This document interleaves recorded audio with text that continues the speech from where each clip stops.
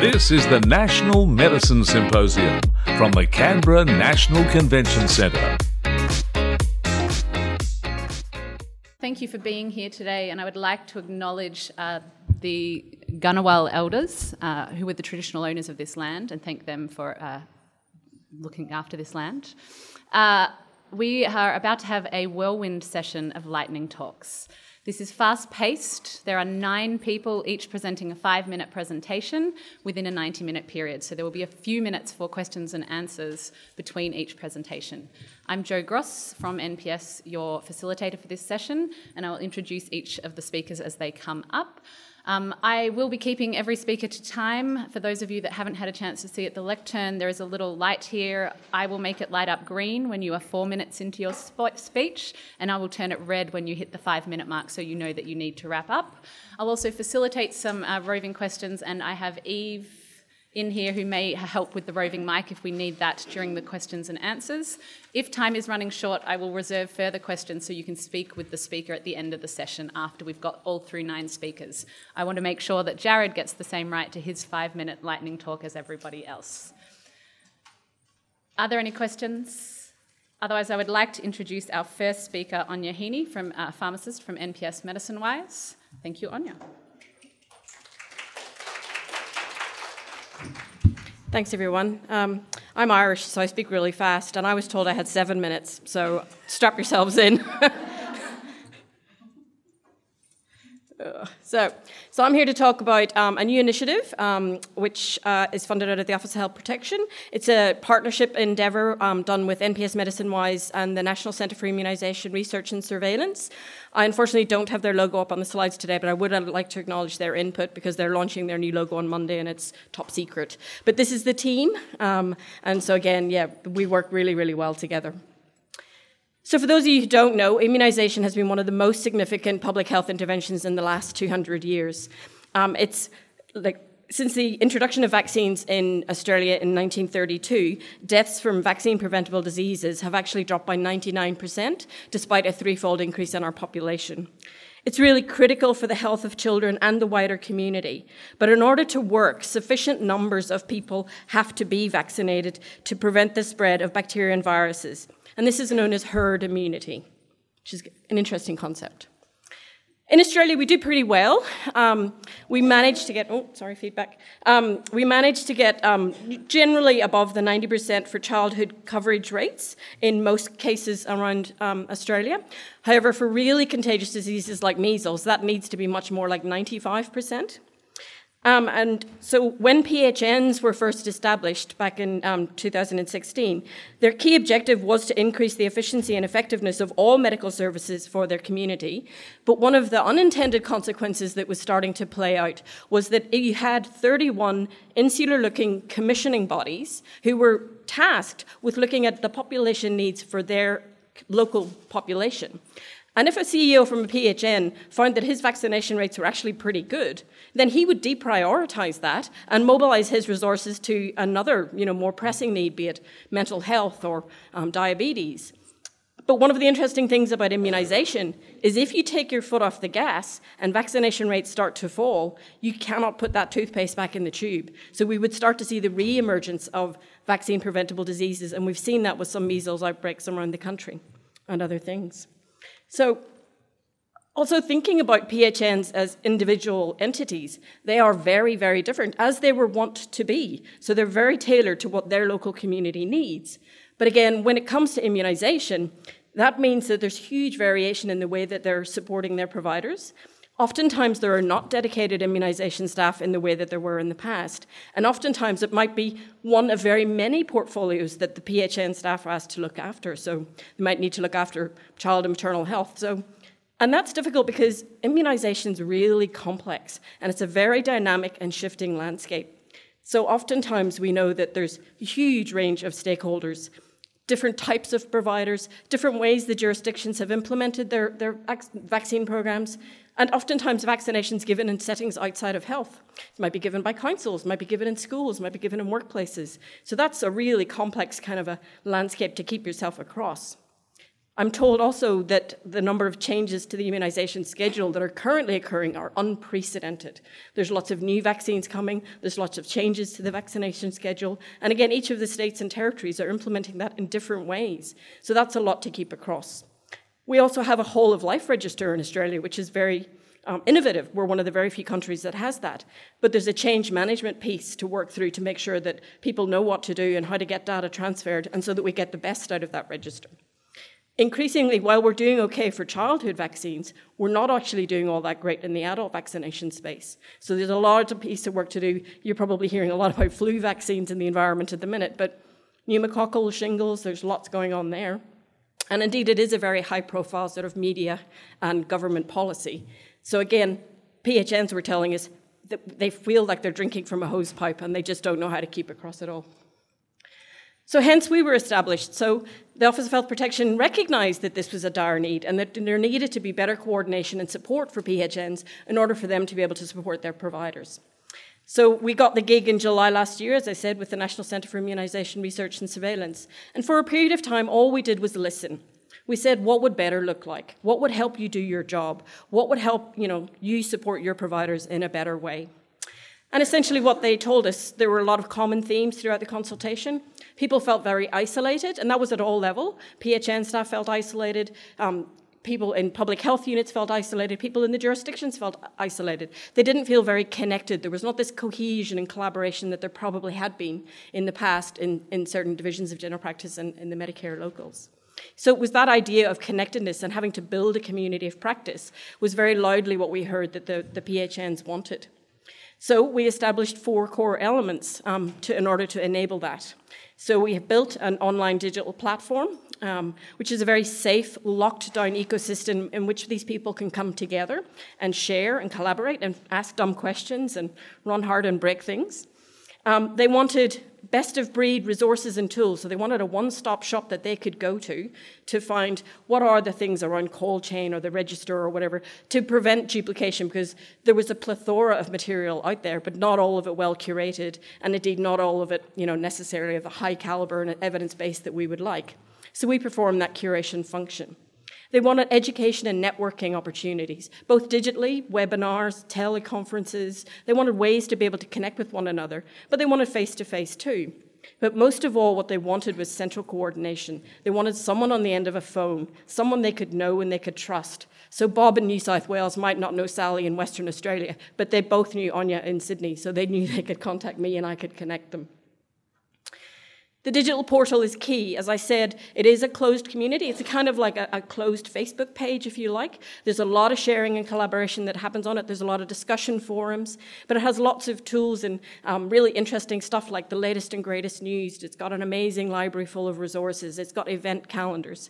And it's got all of the contacts for all of the key stakeholders. And it's got their little picture, and it's got a little bio about what they do in their free time. And it really humanizes the whole sort of system. And so it's relatively new. We only built it in April. So it's maturing and it's coming to fruition now. But yeah, we have 200 regular users. And as I said, they're really getting on much better than they were. And I hope at the National Medicine Symposium, I'll come back and tell you how successful it was. Thank you. Our next speaker, of course, is going to be Jessica Case, a pharmacist and PhD student at the University of Sydney.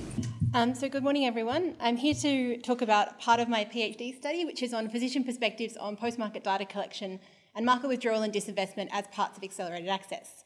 And when I'm talking about accelerated access here, I'm talking about mainly conditional approval and reimbursement mechanisms, and these are 2 examples in Australia. And these allow medicines to come onto the market or be reimbursed more quickly, despite some uncertainty, on the condition that further data is collected once they enter the market to resolve any uncertainty surrounding their cost-effectiveness, efficacy or safety. And such schemes have a significant impact on prescribers, and this is because the risk-benefit balance of the medicines that they prescribe are being increasingly determined by this post-market data collection. And also withdrawal and disinvestment can change the therapies available to their patients. So with that in mind, we conducted a qualitative study in which we sought to explore the beliefs and values of Australian physicians with regard to this post-market data collection and regulatory withdrawal and disinvestment as components of accelerated access. So all up, we've conducted 18 semi-structured interviews with Australian physicians. Each interview lasted for between 30 and 75 minutes, and these were transcribed and thematically analysed.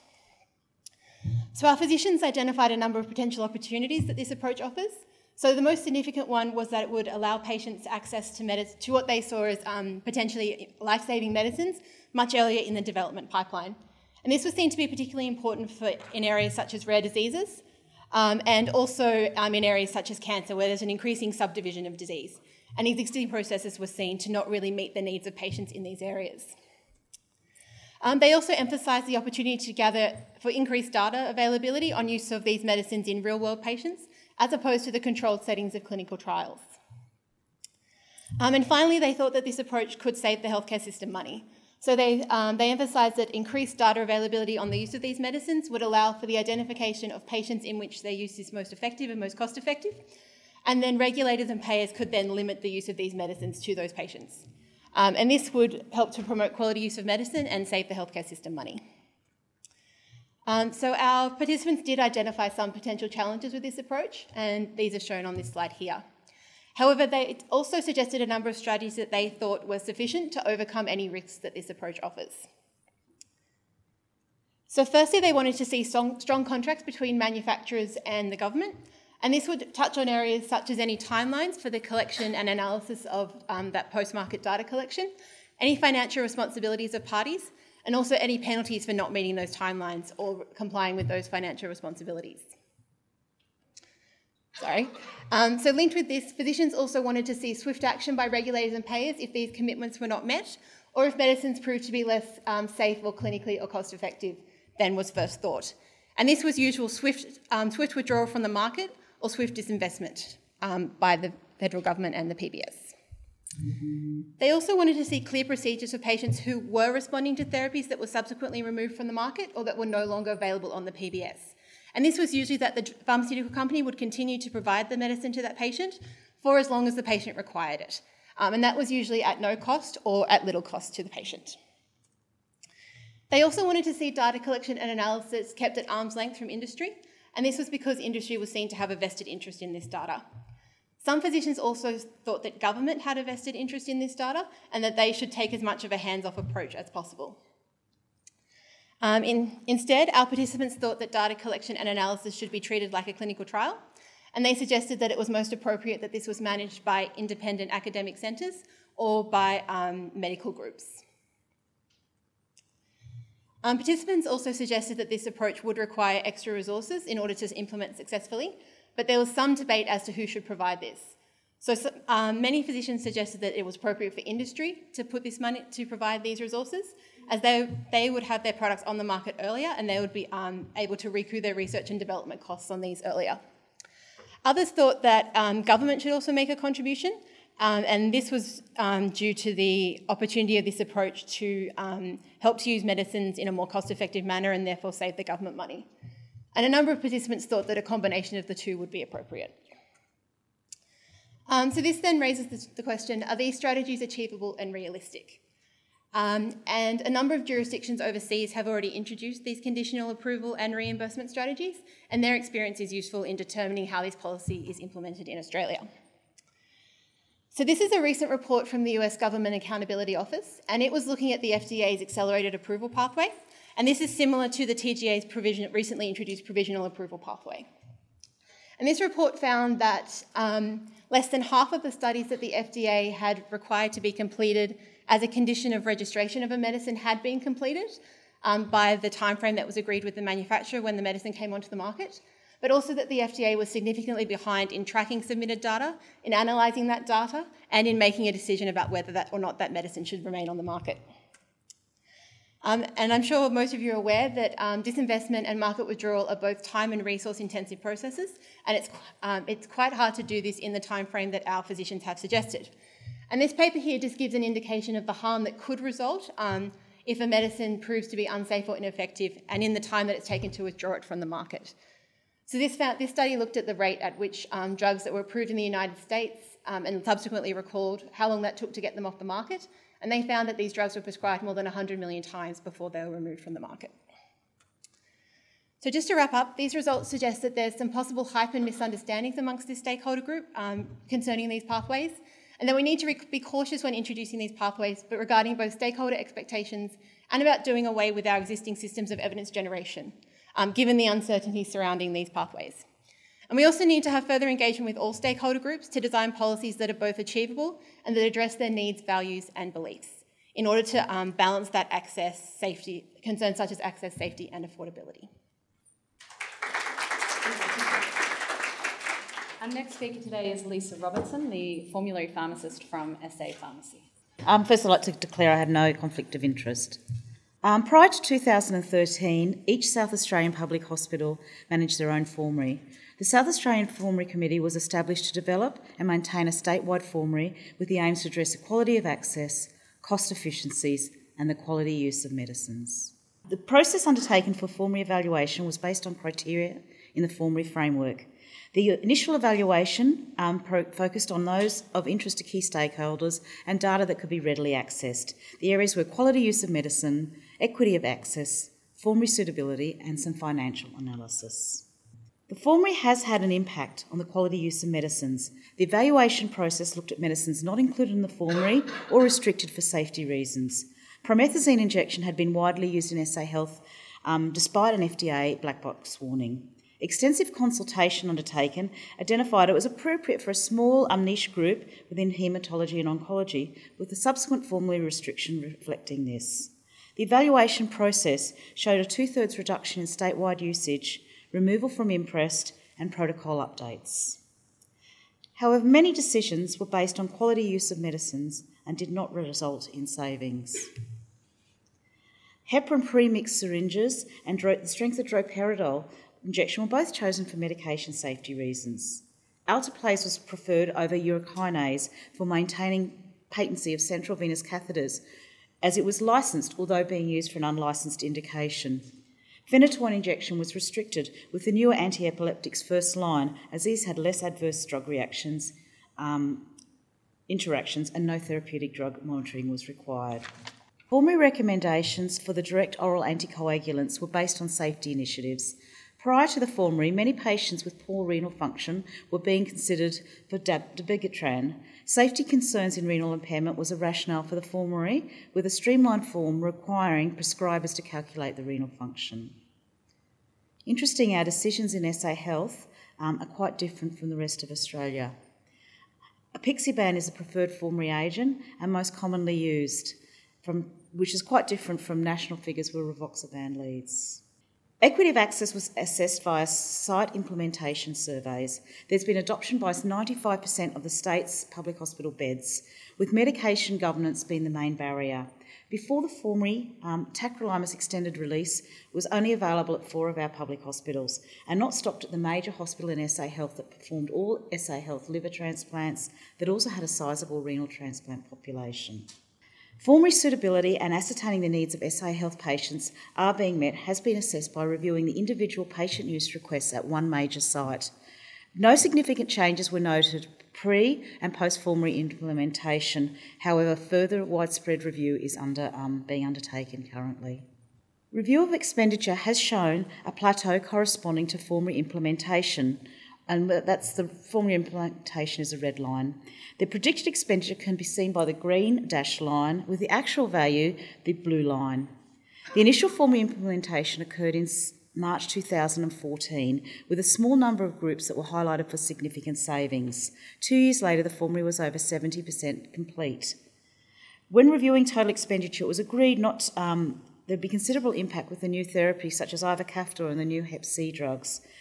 However, as these agents are usually prescribed in the outpatient setting and are fully reimbursed in the PBS, there would be little impact on the state health budget. Financial evaluation was prioritised for those medicines with significant statewide post-implementation. Annual expenditure and usage was analysed at least 1 year pre and 1 year post-implementation. The identified medicines have shown a reduction in expenditure with annual savings in excess of $7 million, with the biosimilar medicines contributing $4.7 million of savings. Evaluation of the 5-HT3 antagonists provided confirmation of formulary concordance with only those recommended medicines showing use post-implementation. There was also savings in excess of $300,000. However, not all medicines resulted in savings, with Sugavomex showing an additional expenditure of approximately $200,000. This was far in excess of the predicted. Further ongoing evaluation and audit is being undertaken. In conclusion, the initial evaluation indicates establishment of the formulary has promoted the safe and quality use of medicines, enabled equity of access, and improved cost effectiveness. Resource limitations have restricted evaluation processes to date, although ongoing evaluation is planned. Thank you. Thank you, Lisa. Our next speaker today is Mei Duong. I had the pleasure of seeing speak yesterday at Choosing Wisely. Here from Royal North Shore, and you have a research affiliation, I believe. I will let you introduce that yourself. Hello, everyone. It's my pleasure to be sharing you the results from my master's, which I completed at the University of Sydney with Professor Timothy Chen, Associate Professor Rebecca Moles, and Dr. Betty Cha. So we thought that, well, consumers, they like choice. But we've seen in the past few years that persistent drug shortages have limited this choice. And it really hit home back in 2011, if you all remember. We couldn't get morphine, we couldn't get benzylpenicillin. We still have ongoing issues with things like adrenaline or epinephrine. So it really highlighted that access to essential medicine is not just a developing country issue, it's actually a global issue, and it's a global supply chain. So existing supply chains have vulnerabilities, like all supply chains, but this impacts our health systems. It incurs very high costs, millions of dollars, and it risks consumer safety. For example, when life-saving medicines aren't available, then we have risk to patients. People can have alternative treatments, or they can have disjointed chemotherapy. So the supply chain needs to be addressed, and it's very complex with multiple stakeholders. So further understanding is required to see how different elements of the supply chain interact and impact access to medicines. So that we wanted to look at how we can highlight the management strategies to protect and reinforce our supply. So our aim of the study was to examine how different stakeholders' roles facilitate access to essential medicines. This is part of a larger body of work, which we've published in peer-reviewed journals, and the final one be just a process of submission. But we did a qualitative study with a lot of our key decision makers. We have in-depth, semi-structured interviews with 47 participants, and that when we say decision makers, we mean the people making decisions, senior management, experts in the field. We wanted to see what are the big issues and what are the changes that these managers of the supply chain are doing. We spent about an hour. It was a lot we had to go through, and we analyzed it thematically. In addition to the thematic analysis, we also thought about how do we approach it from a management point of view? And there's a lot of control mechanisms that we put in, and sometimes our control mechanisms actually cause a lot of complexities. Because in the comprehensive theory of collaboration, it believes that the more communication and collaboration we have, the more management that requires and coordination. It gets more complex because of that. So for example, here's the Ishikawa fishbone diagram showing the key stakeholders. We had 7, and and on the left-hand side for each stakeholder shows some of the control mechanisms we have in place and those special roles that each person has. But also on the right-hand side of that fishbone is some of the challenges and the complexities we interact with. One really important result that came out was the decision-making around selection of medicines was separate from the logistics and management of medicines, the provision of medicines, which makes sense. This is avoiding conflict of interest. However, that makes the fragmentation very difficult to coordinate and communicate. So this is really interesting for us to highlight. As you'll see, I'll give you an example of how we applied this, the themes. So governments have a very strong role in regulatory and leadership roles. However, when it comes to payments and contracts, this can be very tricky sometimes. And it's already, I think some of you know that can be difficult here. Imagine in a developing country where you have a lot of different issues as well with transparency. And also having contingency planning and resilience planning is really important in a system. However, it's hard to have an umbrella plan when there's so many people involved. We also have academics or experts who are great at training and accessing and identifying issues. But sharing that information information can be difficult, and we have very limited timelines, and it's always turning over. Our nonprofit organizations were really great at having community support, but again, they had their own challenges. Sometimes there were duplication of tasks and some communication, and our consumer groups were great advocates for our patients, and they really determine our needs. But what we saw was there was such a wide range of needs that this was difficult to sustain in the supply chain, because that means shelf space, the what-if scenarios, and that was really difficult. One really important thing I want to highlight is our healthcare providers. Now, you'll notice that our healthcare providers in the logistics and in the decision-making process overlaps, particularly the pharmacists. So Lisa's work is really great to hear because that's complementary. What we found in our study was that pharmacists set priorities, they're involved in the decision-making, but they also are part of the continuity of the supply, about forecasting and planning and quantification. But that quantification is really tricky because that's so hard. It changes, sometimes by season. Right? Sometimes it's the flu season and we're going to have different stocks at different times of the year. Also, there's distribution issues as well. If you're in the Northern Hemisphere, sometimes it's snowing and people can't get to it. Sometimes there's a volcano. So the supply chain, is very fickle, and it's subject to like any other business. The manufacturers have to supply us, safe, good quality medicines that need to be sustained in the system. But they are subject to like any other business. Sometimes there's unpredictable circumstances. And a very contentious issue, as you may all think and all know, is what's the balance between a cost and pricing of a medicine and the profit a company should be making. What is the margin? And it's really two sides to the story. We can't afford to pay for everything, nor can we afford to have everything there just in case. And that's part of the contingency planning and resilience planning. So there it goes. We want to advocate for a hospital formulary pharmacist, an expanded role, because this takes a lot of time to manage, to look through the system, looking for alternatives. What happens here? Where can I get it there? So having a pharmacist actually allocated to this was very helpful in some of the suggestions. Alternatively, wholesalers have a very special role in seeing through the whole supply chain. They see down the pipe. They know what's coming. They know some of the issues. We're changing contracts. They can actually say, well, yeah, that we have this for this amount of time, but we can't help. You can't go with that contract supply because there's going to be a gap, and you're going to incur more costs. Because yes, you saved on the contract, but you don't have the supply, and in the interim, you're going to pay more out of pocket for a non-contracted drug. So one of the things that will be very interesting to see that wholesalers don't currently sit on our selection committees. So that is a gap that was kind of identified, and that perhaps we're moving towards a connection between procurement and selection, and having wholesalers be part of this discussion may help us fill in some of the gaps. And that's two stakeholder roles to increase communication and increase coordination where there will always be some type of conflict of interest. But in conclusion, we just want to highlight that logistics management and therapeutic decision making are separate, and that's appropriate to avoid conflicts of interest. But we can improve our collaboration and coordination in certain areas by communicating this through supply chain managers such as pharmacists, hospital formulary pharmacists, and also the wholesalers. And something always in the back of our head is thinking about resilience planning and how reactive we are in a system, and have that discussion. So thank you very much.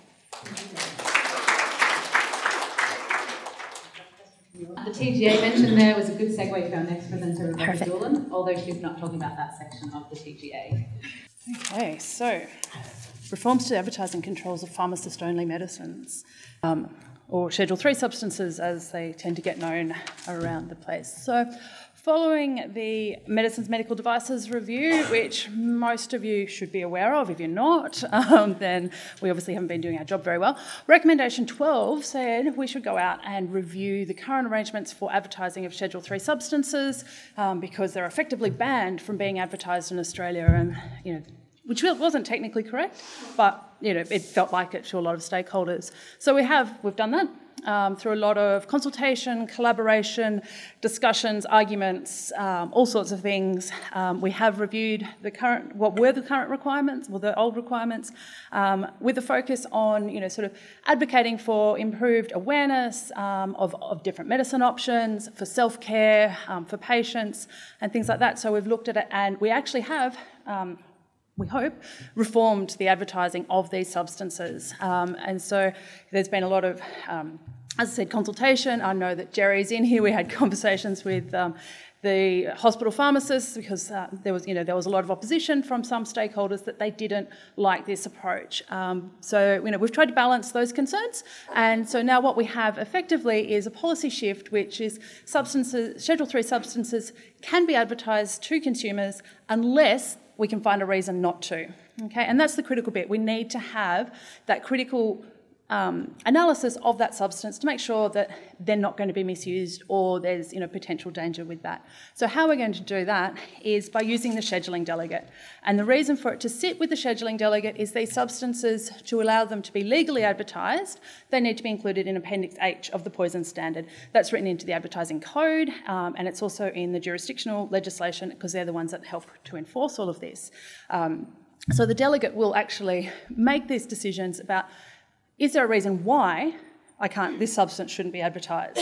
Rather than, is there a reason for this to be advertised? It's like, is there a safety concern? Is there a misuse concern? And we'll get to the factors there that he'll use to consider in a moment. But it'll be done as part of a rescheduling application. So once we get through the transition, and I'll talk about how we're going to manage that, it'll just be done as part of the rescheduling consultation and the consideration there, so that it's all streamlined. There won't be a separate application. It'll be done as a package lot, and we don't need detailed applications from the sponsors. We can still have objections from stakeholders if they believe that there is a reason that we may not be aware of, and that'll be part of the scheduling consultation process that is already in place. So we're trying to align with other mechanisms so we're not replicating consultation processes and effort across the board. And the Advisory Committee for Medicine Scheduling will, they'll only be involved if the delegate really needs their input. If there's something that he thinks, well, maybe it could, maybe it can't, then he'll take it to them. But generally, we're hoping to, really streamline and make this an efficient process. So the factors that the delegate will consider, and remembering that, is there a reason to not advertise this substance? In an overarching, is there a potential impact on public health? So is there potential for inappropriate use, abuse, diversion, that if we advertise it, that's going to happen? Are there potential interactions with substances that patients may not be aware of, would need extra education, extra counselling from the pharmacist and those things? Additional risks associated with the dosage form. So some people have said, if it's an injectable, it shouldn't be advertised. There's an argument for actually advertising some of the injectables. And any other information that might be relevant. So there was quite a bit of concern about sedating antihistamines, for example, and whether or not they're actually suitable for advertising. So they're the key factors that the delegate will turn his mind to when he's considering these things. And, if he sort of goes, actually, there is a bit there, that could be a trigger to say, no, I'm not going to put it in Appendix H. And there'll still be a role for the consultation through that process. Now, as part of all of this, there was, concern about how we're going to control it. We don't want all singing, all dancing types of advertisements, and how do we empower the pharmacist in this? So obviously, Schedule 3 medicines can't be obtained unless you talk to your pharmacist. Please don't go into the technical details about the pharmacist not actually being involved in that. We know, okay? But the law says, the requirements say that your pharmacist will dispense this to you, okay? So, we're going to assume that the pharmacists are doing their job in this space and it's not the pharmacist's assistant or otherwise. And so the mandatory requirement that has to be included in all of these advertisements is ask your pharmacist. They must decide if this product is right for you. You can't, having seen this advertisement, go into the pharmacist and say, this is what I want. There is an expectation that there will be that interaction between you and your pharmacist. Okay, so that'll be included in the advertising code, which the new version will be released on the 1st of July. The old version will be remade and still be in place until December, and this new requirement will be included in there as well. Transition. So currently, 19 of the 85 Schedule 3 substances are in Appendix H, hence the perception that it's banned from being advertised. We're going to do these in a bulk round, and I'm hopeful, fingers crossed, that the consultation paper for this will be on the website tomorrow. If not tomorrow, it'll be either Monday or Tuesday next week. So it is coming, okay? So you can all go and have your say on the substances. And basically, we've got two lists. Substances that aren't in Appendix H that, based on feedback we've had from stakeholder groups, they should go into Appendix H, and substances that shouldn't, and a general reason why they shouldn't be included. And then once we've got all of that, the delegate will look at the feedback on that, either put them into Appendix H, and that first draft will be in Appendix H before the end of the year, decide not to put them in Appendix H, and we'll be publishing those negative decisions as well. He may reconsider, so if we said don't advertise it and then there's support for it to be advertised, we'll go back for another round of consultation. Or we may even take it to ACMS for them to have their say. And that is all. Thank you. Thank you. Our next speaker is Jonathan Penham from the University, no, that's incorrect, sorry, the University of Sydney, yes? Sorry? Haven't kicked me out yet? Not yet. They were not. Thanks, everyone. It's a bit of a different flavour, looking into some US issues, particularly looking over in Ohio and the use of opioids in emergency and acute care facilities. So I did a bit of research over there for my postdoc fellowship, but now at the University of Sydney as an academic. And as a good academic, I get my research from Twitter. Donald Trump told me there's an opioid crisis, national public health emergency. So that's the reason they're really big on looking at what's happening with the opioid use. In particular, Ohio, where I was based, has the third highest rate of opioid overdose deaths in the US. So it's a really big problem for them, and they were really keen to do more research in it. Some stuff that they've implemented to help curb that problem is they've got some Ohio opioid prescribing guidelines. In 2012, they released it for the emergency departments. Then they've released one for chronic pain and now one for acute pain. They've also implemented what they call mandatory prescription drug monitoring programs. So that means that any opioid dispensed in a community pharmacy must be recorded for everyone to see. So no matter what healthcare profession you go to, you can see what opioids they've had in the past. It's a particular issue for doctor shopping. Interestingly, though, emergency departments are exempt from needing to look at that, but everyone else has to review it, and all the pharmacies have to report into it. It gives you a bit of a background. So my aim was to really evaluate the guidelines for emergency departments, and that's just kind of what it looks like. They deliberately made it a one-pager because no one in emergency has time for anything else. Things to note was that they don't recommend prescriptions for chronic pain if the patient has either previously presented for the same presentation or they've received an opioid prescription from another provider within the last month, and they don't recommend giving opioids for more than 3 days. Those are 2 key points in there. So what we did is we phoned all the ED medical directors in the hospitals within Ohio. So we wanted the ED medical director from every hospital in Ohio to tell us what's going on with their opioids. If they weren't available, it's the next appropriate person, the deputy director, sometimes it might be nursing director or the pharmacist. We then got their details and we mailed them out a survey and we gave them a $10 incentive, regardless if they did the survey or not. We also sent that off to the CEO of the hospital, telling them what we're doing. And then we did a reminder with emails and mail, so it's hard copy surveys and follow-up interviews at the very end to see if we can dig deeper on what the issues are. One of the coolest things out of this for me is we got a 92% response rate. It just doesn't happen with survey research. So that shows you, one, how big of an issue this is, but then also having that CEO knowing what's going on, the issue that has. But as a whole, most of the hospitals said, yep, we've got opioid prescribing guidelines, 75% of them, most of them based off the Ohio one, which was good. And they thought it was quite positive. They said, this really has increased our use of the prescription drug monitoring program, and 71% said it's reduced inappropriate opioid prescribing. In regards to actual prescribing practices, we could just ask about their perception, what was happening in their department. I'm going to focus on chronic pain, but I've asked within the last month, what kind of things rarely happen? These are all the things that we didn't want to see happen, and so we're hoping that they were high numbers. So you can see things like IV pethidine rarely happen there, replacement doses for opioid replacement therapies rarely happen. But the ones that are coming further down here is opioid prescriptions, they're for more than 3 days, so around 30% of them, it's happening a little bit more often. And then patients who are presented with the same problem in the last month or received an opioid prescription within the last month. This is kind of getting to the 63%'s happened rarely and 57%'s happened rarely. So there's quite a few hospitals that are struggling with those particular recommendations. With the interviews, things that came out was really organisational responsibility. The emergency physicians were saying, unless there's some sort of carrot or stick for this, it's very difficult to get the guidelines implemented at some facilities. And I'm talking about administrative support because the ER doctors are on board with this. So these are people saying we want to do stuff, but currently we feel like our hands are tied. This is a classic example of what they were saying. Someone put a placard at the sign-in area of the emergency department related to the principles in the guideline, but because of concerns from the hospital legal department, they'll force to take them down. They said, no, it's too risky for us to tell patients why we're not giving them out. In regards to the prescription drug monitoring program, I want to highlight that because it's not common or it's not mandatory in a lot of our states in Australia. And they went, look, this has really allowed us to have a different conversation about that information. The PDMP data has been very helpful to not only present to the patient, but their family members and others that might be involved. So they really enjoyed having that information. But there's always a caveat, technology doesn't improve everything. There are so many fields, 12 fields, not keystrokes, but fields. These reports takes a lot of them, take a lot of time, and people will interrupt you. These need to be an autofill in a busy emergency department to speed up the process and take away human error. So if that's causing problems with clinical care, technology can also hinder the process, which we heard this morning.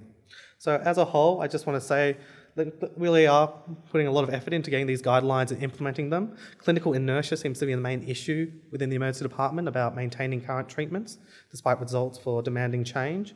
But as a whole, they just want to see more organisational responsibility and that the PDMPs are integrated into their workflow. So thank you very much. Thank you.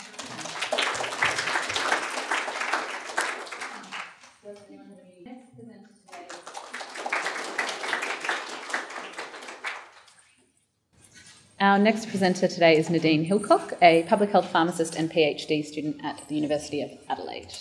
Good morning. Actually, my surname's Hillock. It's a common... that's okay. Increasing antibiotic resistance is increasing the risk that patients may develop an infection that is not able to be treated with currently available registered products.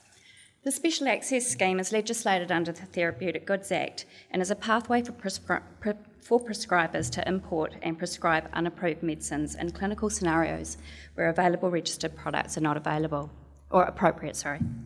The aim of our study was to determine the extent that prescribers are reliant on unregistered antimicrobials in routine clinical practice. The Therapeutic Guidelines antibiotic is specifically referred to in the National AMR strategy as the evidence-based guidelines that should be available for prescribers to support appropriate antimicrobial prescribing across Australia.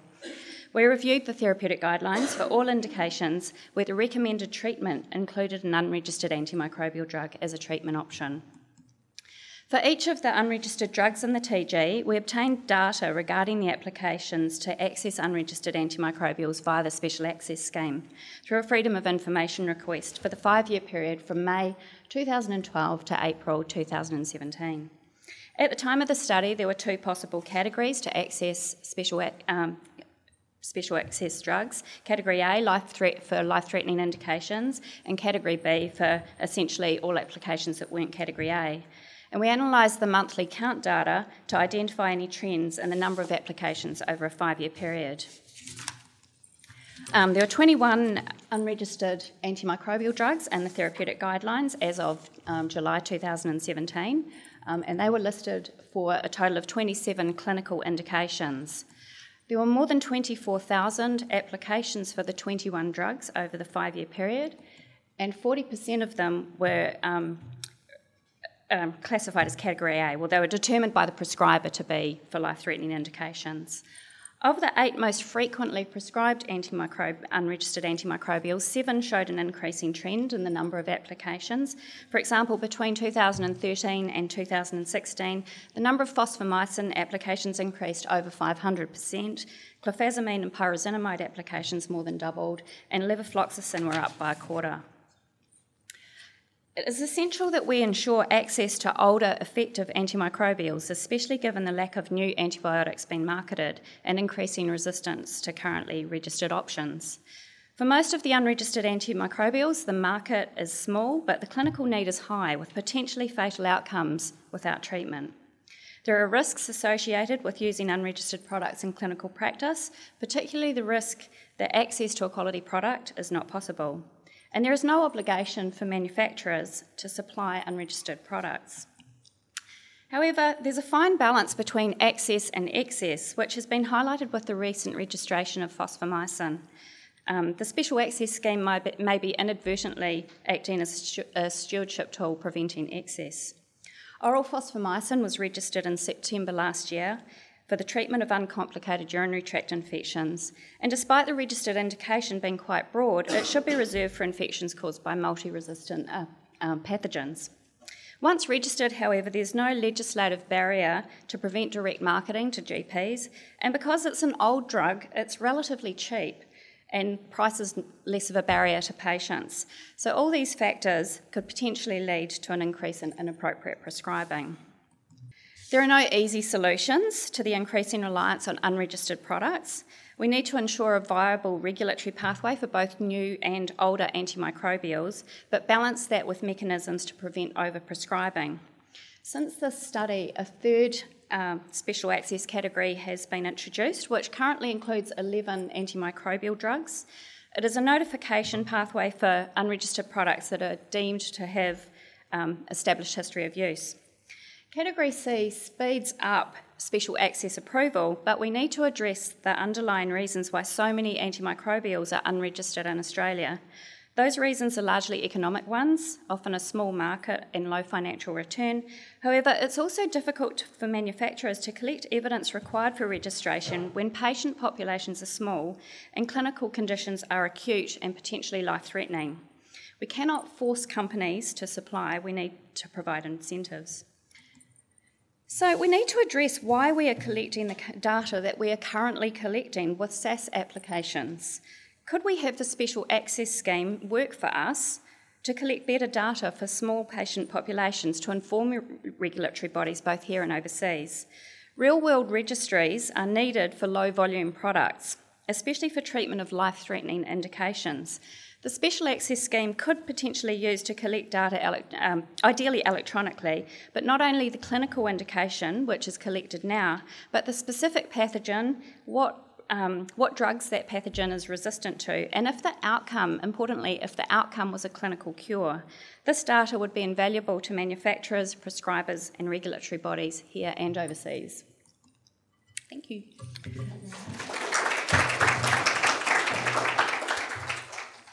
Our next presenter today is Bonnie Parkinson, a Senior Research Fellow at Macquarie University Centre for the Health Economy. Thank you. I think this presentation follows on very well from Rebecca's presentation, actually, so I think the first couple of slides might be telling you stuff you already know. In Australia, as you probably all know, the Poison Standard sets out the degree of control over the availability of medicines to the public. For most new medicines, when they're first registered, patients require a prescription. So this is Schedule 4 or Schedule 8.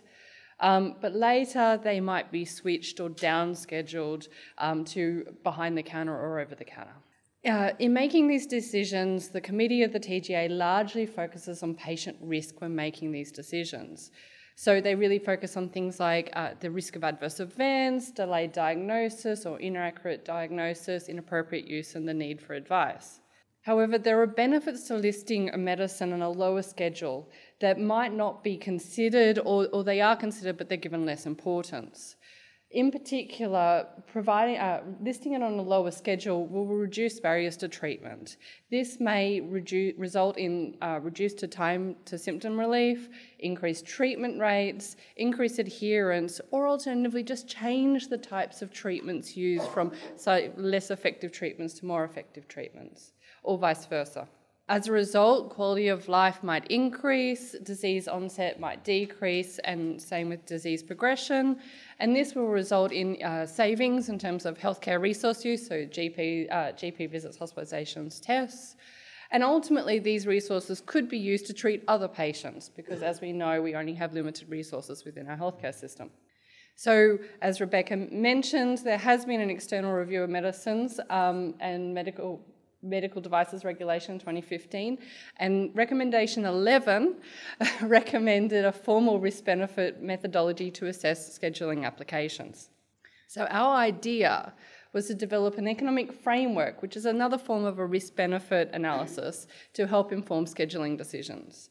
And the aim of the project was to not only develop this framework, but to also demonstrate the framework using 2 case studies. And I'm going to talk about the second case study in this presentation, downscheduling the oral contraceptive pill. So the framework is generally based on best practice guidelines for health technology assessment around the world. And so, for example, it's very similar to the current PBAC guidelines for deciding whether or not to fund a medicine. But there's some adjustment required.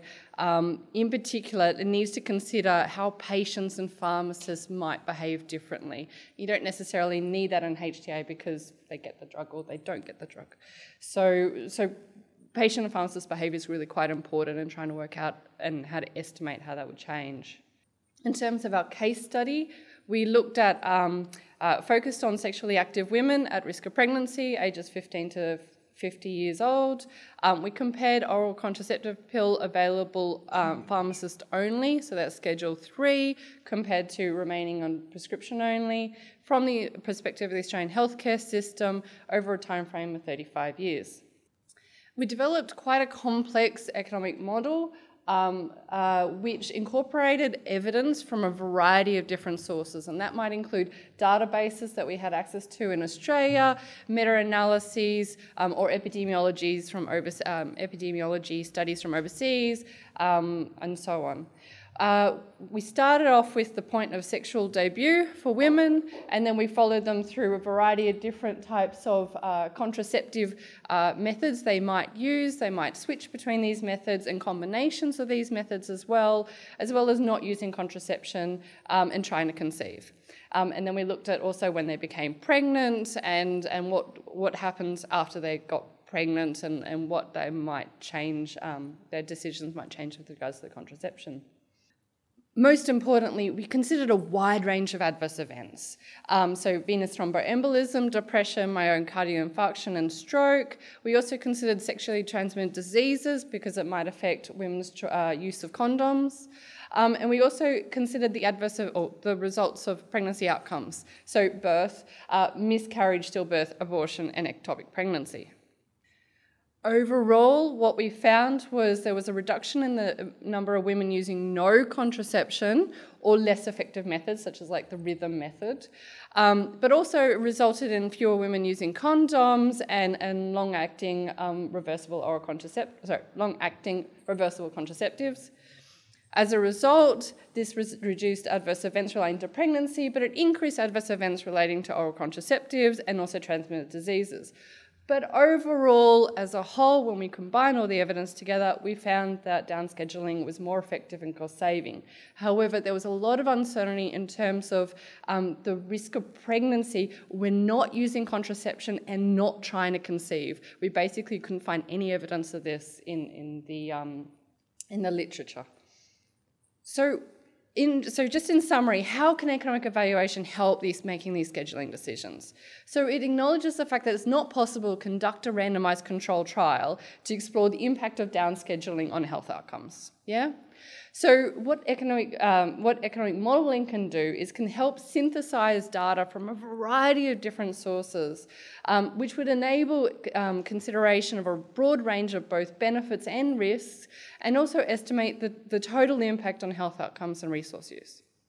Economic evaluation can do is help combine all those different types of health outcomes into a single measure, quality adjusted life years, and this is a measure that is the preferred measure by the Pharmaceutical Benefits Advisory Committee and a variety of other different decision-making bodies around the world, such as the National Institute for Health and Clinical Excellence in the UK, or NICE. And sensitivity analysis can help identify areas needing further research, but also look at the impact of different regulatory scenarios, such as, for example, requiring patients to complete a patient screening tool beforehand, or what happens if we were just restricted it to this age of women, for example, versus a broader age. So these are my final thoughts. So we're not saying that economic evaluation approach should replace the current approach, but what we are saying is that it should be part of the broader evidence considered by the regulatory authority, and this includes expected impact of health on health, the available evidence, who will be affected, and the role of practitioners and pharmacists. Thank you. Thank you very much. Our last presenter today is Jared Brown from the New South Wales Poisons Information Centre. Thank you. So today I want to talk about something that I've been quite passionate and interested in over the last 8 years and have previously presented on at NMS. But I wanted to inform you of kind of an update in terms of what's happening in terms of the group home situation, in terms of medication handling, because it's not one that gets a lot of attention. So first I want to explain, because a lot of people don't actually know the term group home. So it's a small community-based dwelling that provides kind of support for clients with an intellectual disability generally, and the services provided in that home are generally from a non-registered health professional, so they're known as residential support workers, and they generally have undertaken a very small, short course in training around the medication administration aspect, and they rely on the pharmacy-packed Dosette aids. So poison centres are receiving large numbers of calls from support workers in these group homes, and we're seeing that the industry is being increasingly privatised over the last few years. We've tried to work with a range of different stakeholders in this area and have had mixed results. New South Wales seems to have had the most increase in calls relating to individuals in group homes.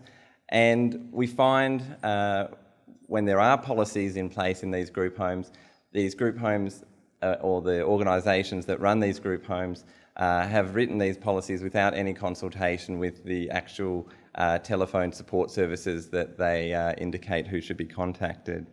So the aims of this were to characterise the range of calls that our Poison Centre gets from group homes and to provide some insight into where there may be some opportunities to work with these facilities to improve medication handling. So as background, we're the largest poison centre in Australia. This study will focus on the New South Wales aspect, but we do take calls from around Australia, particularly in the after hours period where that happens. There is a national number, as you'll all know, and remembering our core business is dealing with kind of accidental poisoning, dosing errors and deliberate self-poisoning and kind of recreational abuse, misuse of medication exposures. Medication information's on our fringe because we're 24/7 and we're staffed by pharmacists, that we do tend to get a lot of calls like that. So nationally, 21,000 calls per year to poison centres around drug information requests. So I've looked at back from the earlier study I did back in 2008 and compared to what's happening in 2017 for calls from a group home setting.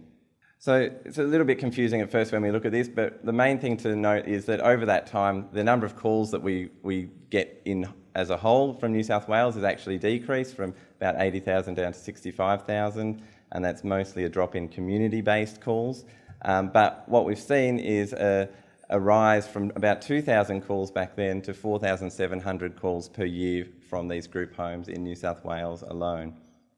And just to let you know when it's happening, so it's mainly at breakfast and dinner time, the common dosing times for all medications, and that's when either medication errors happen in the term of giving the medication to the wrong client or in picking up that the last dose time wasn't given. So they're the kind of times when medications are handled, so that's when kind of errors tend to be detected and hence generate calls. So when we look at the actual rundown of what the most frequent call types that we get are, we see that missed medications have, both back in 2008 and now in 2017, are still our most frequent call type that we do get. And in particular, it's important to also note that medications given at the incorrect time and medications given to the wrong person are quite frequent events. Although they technically have dropped in terms of medications given to the wrong person over that time frame, because the number of cases per year has gone up so much, we actually are still seeing a similar number of those events happening, and they can be quite dangerous medications involved, where there might be a naive patient receiving an opioid or a range of different drugs that can end up in hospitalisation. Out of interest, so the calls that poison centres kind of concentrate on and want to provide emergency advice is around medications given at the wrong time and kind of dosing errors where they're given in close proximity or to the wrong person. or accidental poisoning, which is all the way down here. The other kind of questions are really on our fringe and not something that necessarily requires an urgent response, but there is only one national number for this kind of advice that's being utilised. To add to that is the complexity of the medication regimens. So this is a case I had this week, because we're short-staffed this week and I'm handling calls. So you actually see the kind of number of medications that patients are on, 2 Docet packs, and you're trying to take this history over the phone, never heard of this patient before, and our average call handling time is 3 minutes. These calls don't take that, they take more like 10 minutes because the history is so complex. And in this case, it was really challenging to take down the history. I had to actually get them to take a photo to send me the pack so I could try and work out what the actual error was, and it was different to what they had told me over the phone, so it was important. I did get a photo of the pack. But it's something just to appreciate the complexity of the regimens that these patients are on.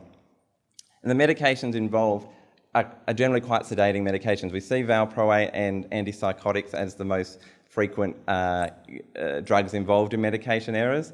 And luckily vitamin D is up there because that's the one when they say that that's what they've missed, I'm like, well, that's a simple answer.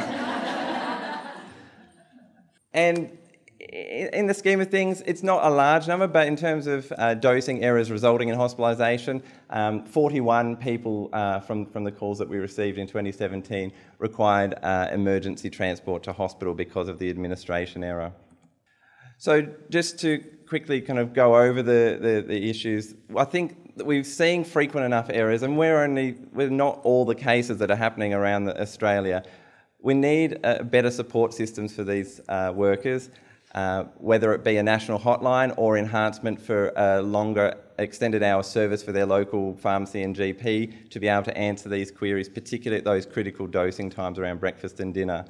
And that we're seeing more than half of the call types that we're getting are not ones that require urgent responses from our poison specialists. And just to finish up with the solutions, look, the policies are what's driving the activity. I think that's where we're trying to get to raise that there need to be improved policies and procedures in place to be able to handle these kind of urgent versus non-urgent errors, and that better training and audit of these errors will ultimately be able to improve medication safety in the community. So I've preempted some questions because really at the end of the day, poison centres, we're taking the calls, we can deal with them to a limited extent, but ultimately we need some stakeholders out there and partners that can really help drive this to improve medication safety in the community in these group homes. So thank you. I want to thank all of our speakers. I took a couple of themes from our presentations today, and I think you all presented well on our theme of evolving systems and reimagining policies. A consistent feeling I got is that we work and live and are admitted as patients and treated as consumers in a complex and fragmented healthcare system, and that we do need to change that system. Sometimes that might be embracing that complexity and connecting and collaborating across the complexity. In other situations, it might be reducing the complexity, streamlining, simplifying. Either way, it can be difficult to do that change to overcome the inertia of the current systems. And there were several proposals discussed today and things already happening that are trying to overcome that inertia. And the other big topic point was around policies on access. We could either improve access, be that timely access, early supply, increasing consumers' awareness and access to medicines, or ensuring that supply is actually available when you need that access, to restricting access. And both approaches have risks and benefits, and those need to be considered. It's a balancing act. I think the ultimate goal in all the discussions is that we want to make sure that we have the right medicine available and that the right medicine is given to the right patient at the right time for better health outcomes. So thank you, everyone.